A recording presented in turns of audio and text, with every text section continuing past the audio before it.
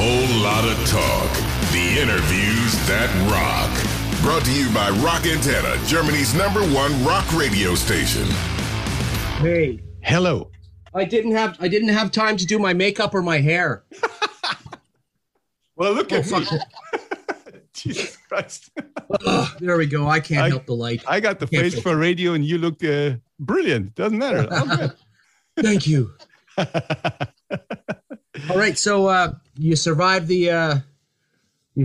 this stuff for the last couple of years, eh? I did. You doing okay? By some miracle, I did, and I wasn't infected yet.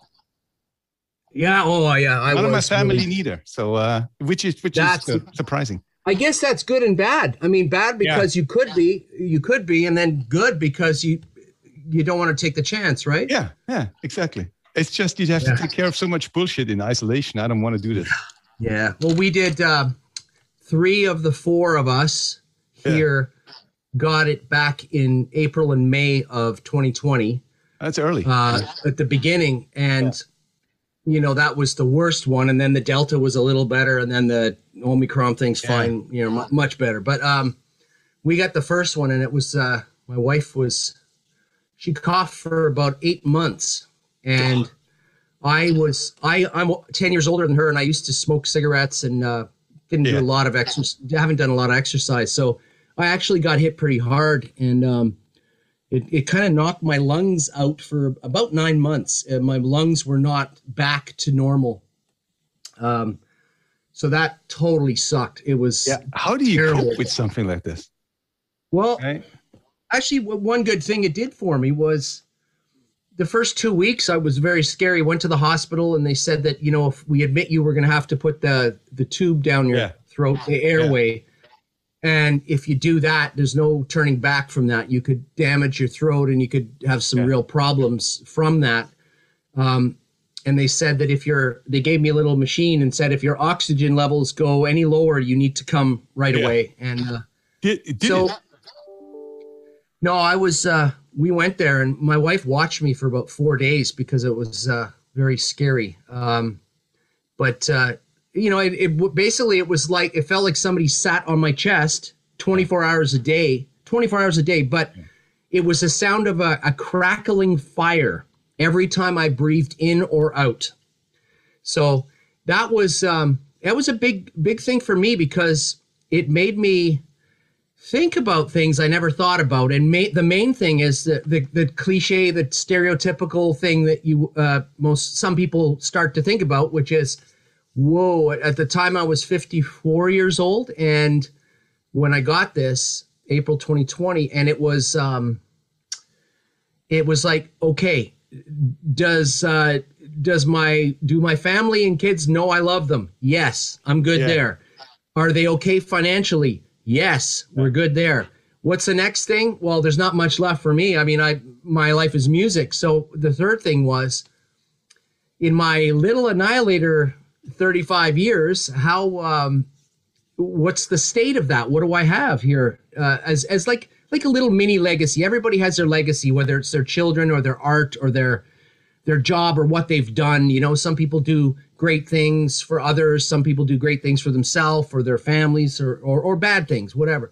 But the word legacy is not for some famous rich person or whatever. It's for anybody, every human. My little legacy was music would be music and besides children and, you know, family.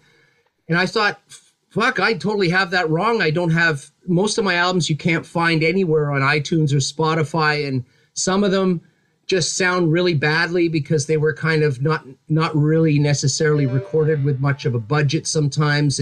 But if anybody ever wanted to find my music, it'll be very difficult to find many of my CDs. So I got out of this COVID thing, and my mission was to get all my albums, if I could, get them all back and put them all together in a good way so I could do a deal where eventually in the next year, anything I've ever done is going to be available everywhere, even if it's not wanted or not a big thing. At least I could go tomorrow to heaven or hell or wherever you go, or in the ground or burnt up in a crematorium, wherever I end up going after this life, at least my little legacy is there if anybody ever wants to find it.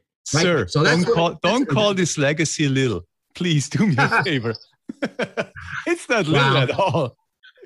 No, but that's the cool thing. That's one of the other things I learned from lying in bed for months, because I was basically lying in bed for months. I had no energy for a few months, and my best friend became YouTube, and which is great. It's great if you know what to look for, if you want to know something about something. But if you're just surfing or looking for the recommended videos, man, it can totally make your head spin, and you waste 5 hours watching stuff that you realize is a waste. But one of the things that I realized during those couple of months last year was how many amazing people there are in the world that have done some amazing things. Because when you're in the music business and you have a band, and that's your whole life for many decades since you were young, you're very narrow in what you've experienced and who you've met and in other things in life. And I realized that music and my band were the only things I really was doing for all these years. And one thing I didn't realize was just how many incredible people there are out there. I doing things, it was kind of enlightening. It's great. But, of all ideas that you get in all this time, how come it was, I have to do metal again? After 15 years, you know what? Because when I had this thing about, okay, the only thing I need to do now is put my music legacy in order, get it together, sort it out, make it good, get it out there, available. One of the things I did was, before you heard about everybody selling their catalog or selling their masters, selling their publishing. Yeah, I remember seeing Jimi Hendrix's estate. Kids and estate fighting about what to do with the rights. Yeah. And I thought, I don't want my kids and I don't want anybody fighting over my little thing. So I had actually thought, who is the better person or thing or company to take care of publishing rights? Well, a publisher. They know what they're doing. And who knows more what to do with a record? A record company. So I gathered I think 22 albums, 22 releases that I did. Insane. And that does not include the 3 from Roadrunner, the first 3 that we did, Alice in Hell, Never Never Lands, Set the World on Fire. And I got it all together, repackaged it, redid it all. And I decided to sell it. And this was before we all heard of, Bruce Springsteen and ZZ Top and all these other bands, David Coverdale selling everything. I was already doing that as soon as this, I'd say by June of 2020, I was already on that path. I was selling it. So I found a label called Adel in Germany, of course, that they were the ones that understood that I wasn't really looking for some big payday. I was looking more, will you release the packages nicely? Will it be made available as part of our agreement? And they did. So when I technically sold the masters to Adel, I don't even own my past anymore. It's all gone. It's all fresh slate, clean slate. They sent me a nice big check, but they wanted to think of an idea. How do we sort of tell people that Annihilator's catalog is coming out with us in the next couple of years, and we want to let you know. And they called me and said, okay, now that we own your stuff, can you help us? Can you help us think of an idea? And I said, well, hey, reality, it might be my life's work, but it's also old stuff. And a lot of people haven't heard these albums.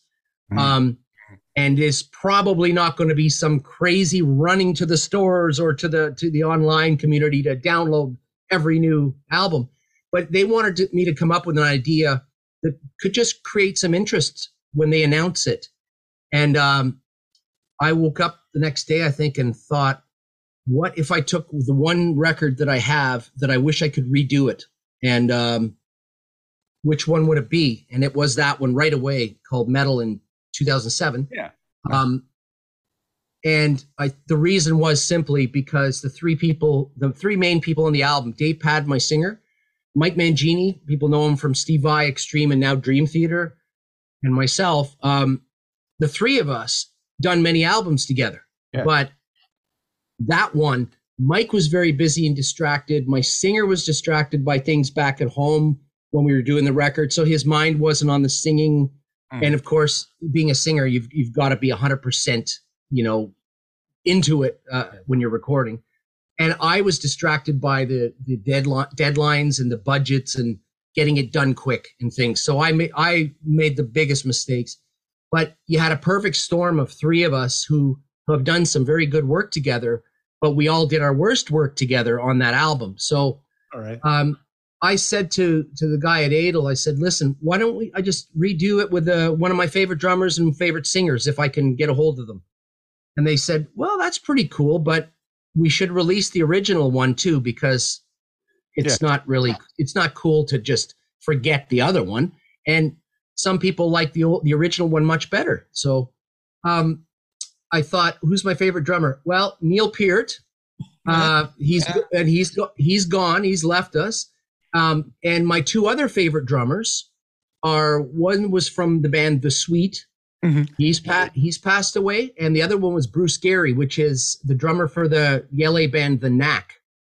And he passed away. So number 4 favorite drummer, Dave Lombardo. So there we go. Peter Criss or something. Yeah, you know what? I was talking to a friend of mine, Brian Tichy, well-known drummer, and he and I are incredible Kiss and Van Halen fans. So we talk a lot about. For example, I talked to him last week about, we were talking about the studio songs for Kiss Alive 2. Yeah. And we were talking about how, Bob Kulick came in and played these incredible solos, and they were my favorite solos. And then I realized, oh my God, that's not Ace Frehley. But I thought that Peter Criss, I didn't think he was playing on Larger Than Life and All American Man and all that.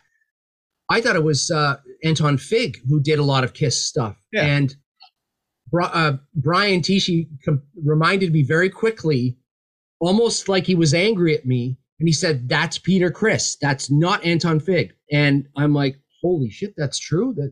That Peter Criss was in his prime. He was like the hard rock Ringo Starr. It was incredible.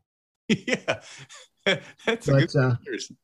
So we basically ended up just saying, hey, Max, if you give us some money, I can go pay Dave Lombardo and Stu Block, one of my favorite singers, to just do a second version of the record and a fun version, and just do it with no stress, no big studio time.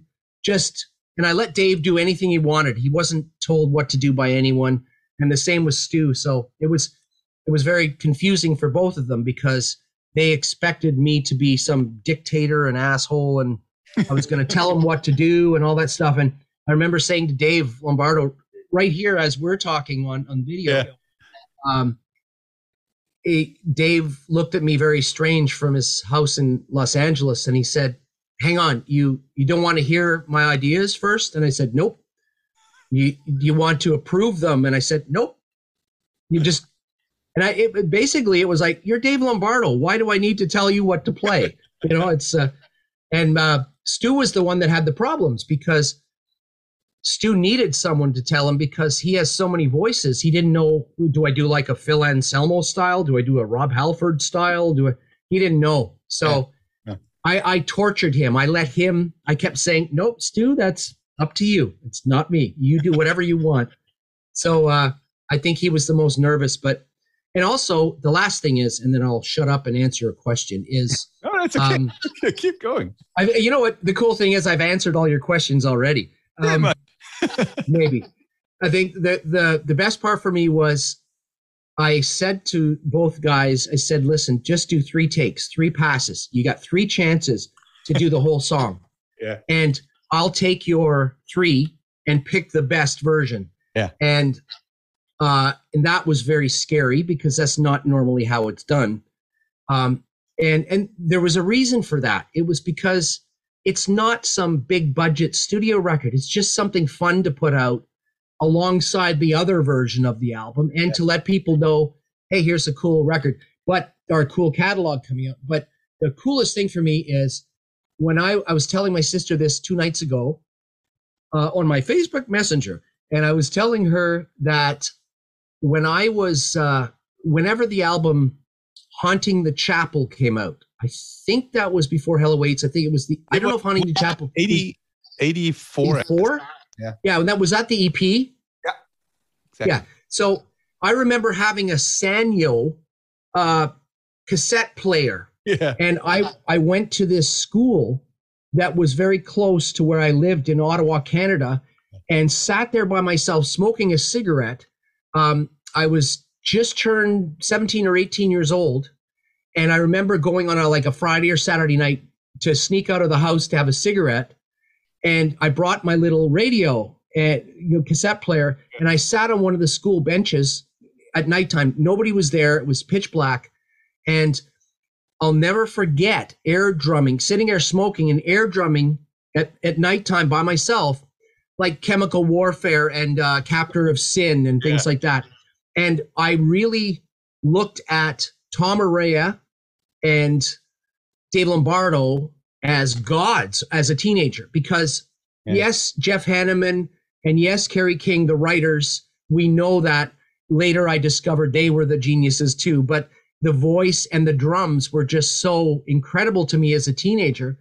And I told my sister, how strange is it if you told the young Jeff Waters as a teenager that these gods, you would meet them and blah, blah, blah. But mainly Dave Lombardo would actually play on one of your Annihilator records. And it's a small thing, but to me, it's just incredidible. It really is, as a fan.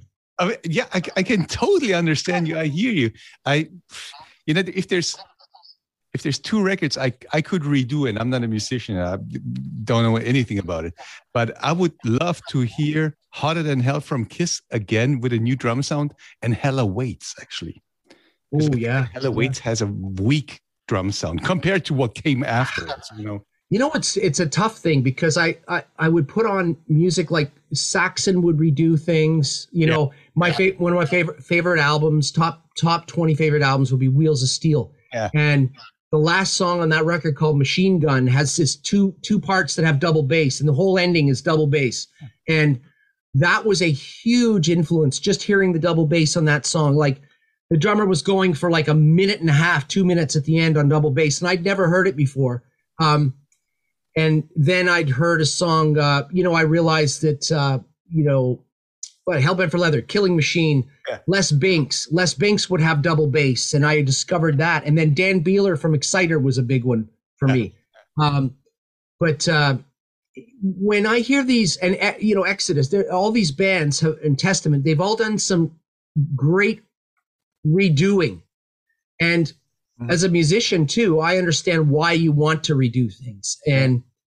But unfortunately, I don't think, it's just an opinion, but I'm not sure. I don't know how many people are successful at making, like, you remember Defenders of the Faith, and there was an early Ronnie James Dio album, and there was some of the hair metal that was good, that was coming out of the States. The productions and the sounds quality was really lo-fi and like out of tune singing and just not good sound. Yeah. But today, if you put those on, you can't beat that. That's the way it was. Yeah, it's true. I bet you. Yeah. I bet you if you took Slayer 20 years ago, whenever Dave Lombardo was back in Slayer years ago, like, I don't know what, in his comeback album or whatever he did with them, I bet you if you took that lineup again and redid Hell Awaits, it would sound better and heavy. But I tell you, more than half of the people would love the original better. I know what you're saying. I know what you're saying. You're probably right. You're probably right. Well, did you call those old guys again, Mike and Dave, and said, "Look, I'm going to do metal again, but you're not going to be on it"? No, because I figured It's getting re-released as well. The original one's coming out too, so it's not like I deleted them and only put the Dave Lombardo Stu Block on. So it's like there's the version with the original guys, and then there's another version of it. Yeah. All right. I've talked to Dave Patton. He was my faithful and amazing, talented guitar player and singer live and singer in the studio. And when I met him, he had sort of lied to me a bit and said he was a singer. He wasn't a singer. He was a guitar player. And he played in a well-known Canadian band as a guitar player for a little bit. Which one? But I'm trying to remember. It was a very Nickelback type of band. It was Tragically Hip or something. No, close. More Nickelbacky. It was. Oh, come on, guys! Guy's got a deep. Guy's got a deep voice. He had a mustache, a little beard. The singer was a guitar player as well. I'll try and remember the name of it. Tricky. Yeah, he filled in for the guitar player for a while as a touring guitar player. And not Thornton. It's gonna. But they're very Nickelbacky. Oh, here we go. They are on. They are or were on Chad Kroger's 604 record company. Is it Monster? You know what? No, I should look that up. I should look it up. It's okay. But apart from this, you changed the song lists on the new CD compared to and you left one out. Yeah. So the song that was left, I'm still my brain is. Guess what I'm focusing on right now? Genres, charts. Okay, I'm gonna get rid of it. Hang on. Oops, I lost you. Hang on. Okay. Yeah. So two things. One, I just decided to put the order in how I would do it today. Okay. You look back on the songs and you say, I should have put it in this order or that order. When it was remixed, I had found Alexi Laiho had done a solo at the end of the song, and I kind of cut it out because it was just long. And then when he passed away and I started to redo this, I saw his, right where I'm sitting actually is a couple of computer monitors and they're touch screens. Like you play a piano on them. It's like right in front of me here. And I was sitting right here and I got to that song just before he died, maybe 2 weeks before he died. And I saw, Alexi, hey, wait, I was looking at the masters. Wait, there's a longer solo at the end.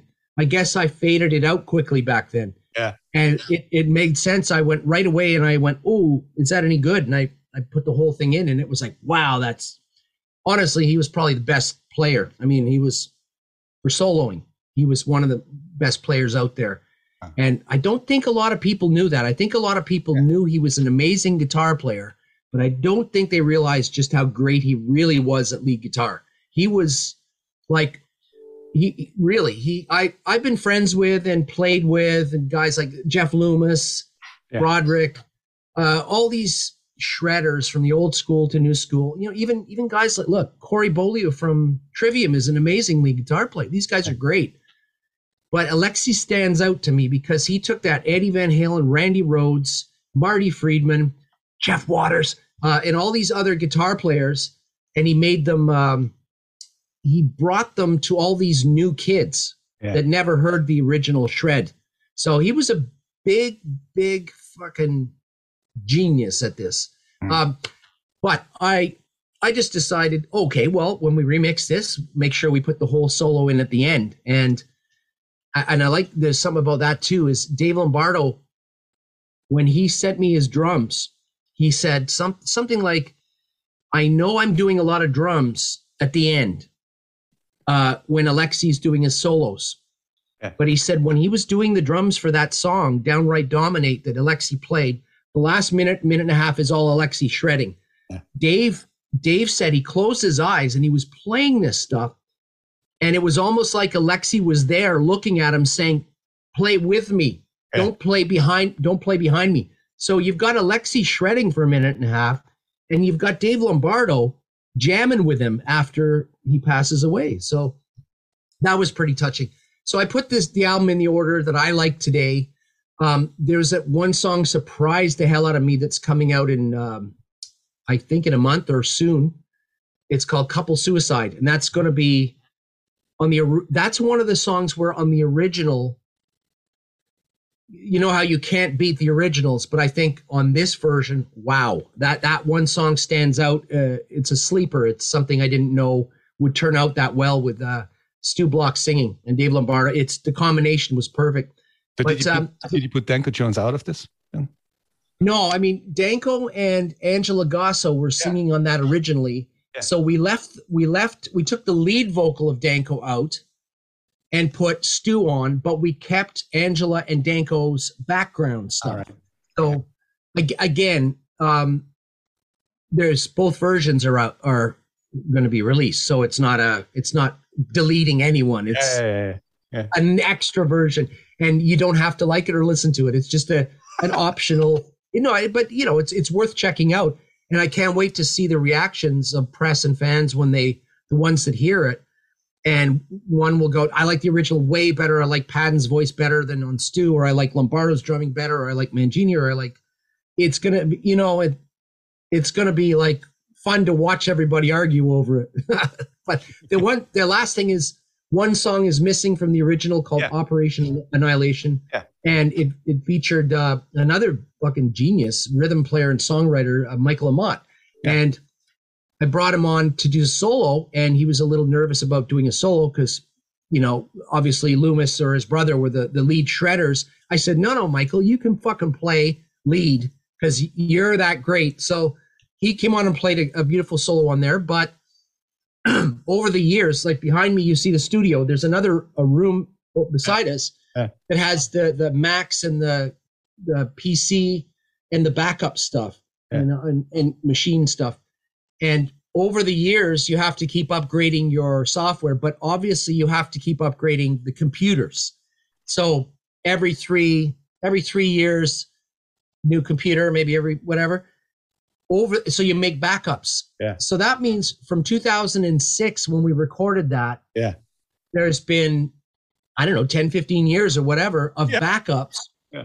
And somewhere along the chain, that folder never got copied. So all my backups don't have that in there. So I must have not backed it up back in 2007. Yeah. Okay. So what I did there is I thought, fuck, that's too bad, but at least it's on the original one. So at least people can get that. But also I realized I had to bring another song to the album to replace it. So I pulled two songs, really. I pulled an Exciter song called Heavy Metal Maniac. Yeah. Which is great because Dan Beeler's singing some backups, but the bass player, Alan Johnson, the original bass player, is the bass player on the song. And Dave Lombardo was starting out when Exciter had already put out their World War III on Mike Varney's compilation record. So Exciter were out first, and they were a very important band for the Big Four and everybody else. And Anvil, the first two Anvil albums were incredibly important as well. And those are two unsung hero bands in the genre of metal. Is Exciter and Anvil's first two records were so important to everybody else, and they don't even know it. But so Beeler, Johnson, the Exciter cover with Lombardo, Block, and Waters, that Heavy Metal Maniac's on there. And then I decided, well, since the number one person in my parental life other than my parents, the one that was like my father in my own musical way, Eddie Van Halen, died. And I thought, you know what, fucking just bring back our cover of Romeo Delight. And it's not the best version in the world, and it's not incredible. Nobody can ever get anywhere as close to Van Halen as Van Halen. It's impossible. They're probably the best band that's ever been on the earth. Definitely the best guitar player and the best rhythm section. But I think, well, hey, imagine you're in a band. Yeah. And with one singer, your first 6 albums, 6 albums in a row of that. It doesn't matter what anyone says. You can't beat that. So I just thought, with Alexi passing away, we can have a bigger solo from him now, a longer solo. We can have Dave Lombardo kind of threw in his own little tribute without saying anything to me with his playing. You've got Eddie Van Halen, at least we got a Van Halen cover tune in, and I dedicated the record to both Eddie and Alexi. It all just made sense to me. It just made sense. This is great. Jeff, you are Annihilator. I just, when I read through some facts and figures, I figured you had probably almost at least over 35 other musicians on your side during all the decades. Over 40. How important for you? That's not a tricky question, but isn't a stable lineup not really that important for you anymore? No, I mean, the thing is, well, what for our touring lineup now, since I've been singing for the last three or four albums, I don't know. The touring thing is I found three guys that are just perfect, younger, more energy, and very talented. And that's been the band for over half a decade. So that's kind of stable. But the whole intention of Annihilator at the beginning was just me and a singer named John Bates started this band, and we wrote a couple of songs together. And I think the ones, I don't know, 6 of them, something, and maybe I think 4 of them on Alice and 2 on Never Neverland. Mm-hmm. But one was the most important one at the beginning, which was Alice in Hell. And him and I were writing these songs and making demos. We were both very new and young. And we looked at each other and said, oh, we have to find a bass player and a drummer. So it was innocent. It was like, oh, we have to find. So we found a bass player, drummer. And right away, one guy didn't want to come to practice. He wanted to go to the club or go drinking and see bands at the bar. And his girlfriend wouldn't let him come out to practice. So very quickly, and I look at the history of it now on my demos. And the demos were a big thing, of course, as people know in the 70s and especially 80s. Demos were the big thing, cassette trading and all that shit. And Annihilator had one of the top, I think it's in the 3rd or 4th, 5th, whatever, biggest traded or sold demo, along with the Megadeth, Metallica, and Slayer ones. Testament. And that was in like 86, 87, 86-ish.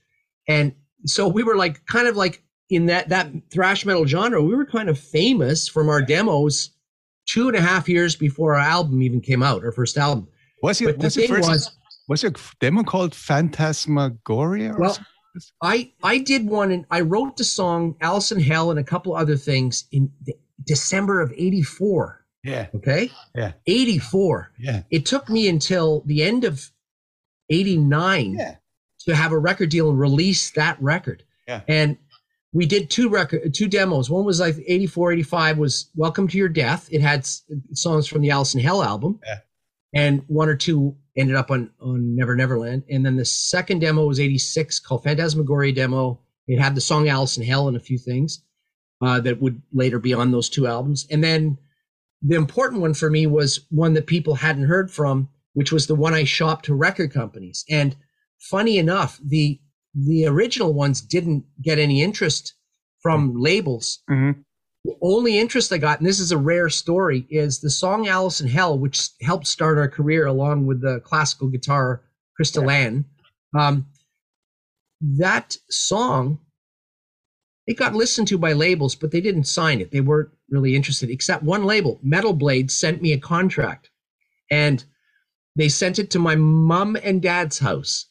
And all it was it said, we'll give you, I think it was $2,000 or $2,500 US to buy the song Alice in Hell to use for their artist, Lizzie Borden. You're killing me. Yeah. And I ran to my father because I was a kid. I ran to my dad and said, look, I got a record deal offer for the song, $2,500 or whatever it was. And, or maybe 5,000, but it wasn't more than 5,000. And I said to my dad, so should I sign it? And he looks at me and he goes, oh my God, if somebody's going to give you like $5,000 to buy one of your songs, what if you made 10 songs and you didn't sell it? You just got a deal so you could still make money from it. And I'm like, oh, okay, Dad. And so I waited. And luckily, by the time I got a real band together, I thought, in Vancouver, Canada, I had to move away from my city of Ottawa because there was no musicians there that were at a level to do this properly. So after a few years, I realized the only thing I can do is get out of this city. And I made the scary move to Vancouver, and there was hundreds of musicians. And that's where it started finally in 89. So this is great. Jeff, we're running out of time because I have my fucking Zoom thing to pro. Me means our company. So it was great, and finally, I got the chance to talk to you. I've been doing this for 20 years plus, and we never had the occasion, which is insane. Just come to think about it. But well, maybe Munich, that'd be great, because I like to. Sometimes I vacation there for I floated down the river a few times in the sun, and watched the surfers surf off the ice block. Yeah. Nice. Yeah, those are things besides the food and the beer gardens and all that fun stuff. Those are the things that I really remember, were the weather and the little river, the fast moving river where they surf, and then the slow moving one where everybody's lying around in the grass and you see people just lying on their backs floating down this little river. It's just so many and the history, and from way back in the history, it's beautiful. So whatever. So this has nothing to do with what we're talking about. Yeah. But the one thing is we're going to have a lot of fun maybe in 2023 and get the first 3 albums, get the first couple of singers. Yeah. Aaron Randall from Set the World on Fire, Coburn Fire, singer from Never Neverland, and Stu Block to sing the Alice in Hell album, because Randy Rampage, our singer, passed away. Yeah.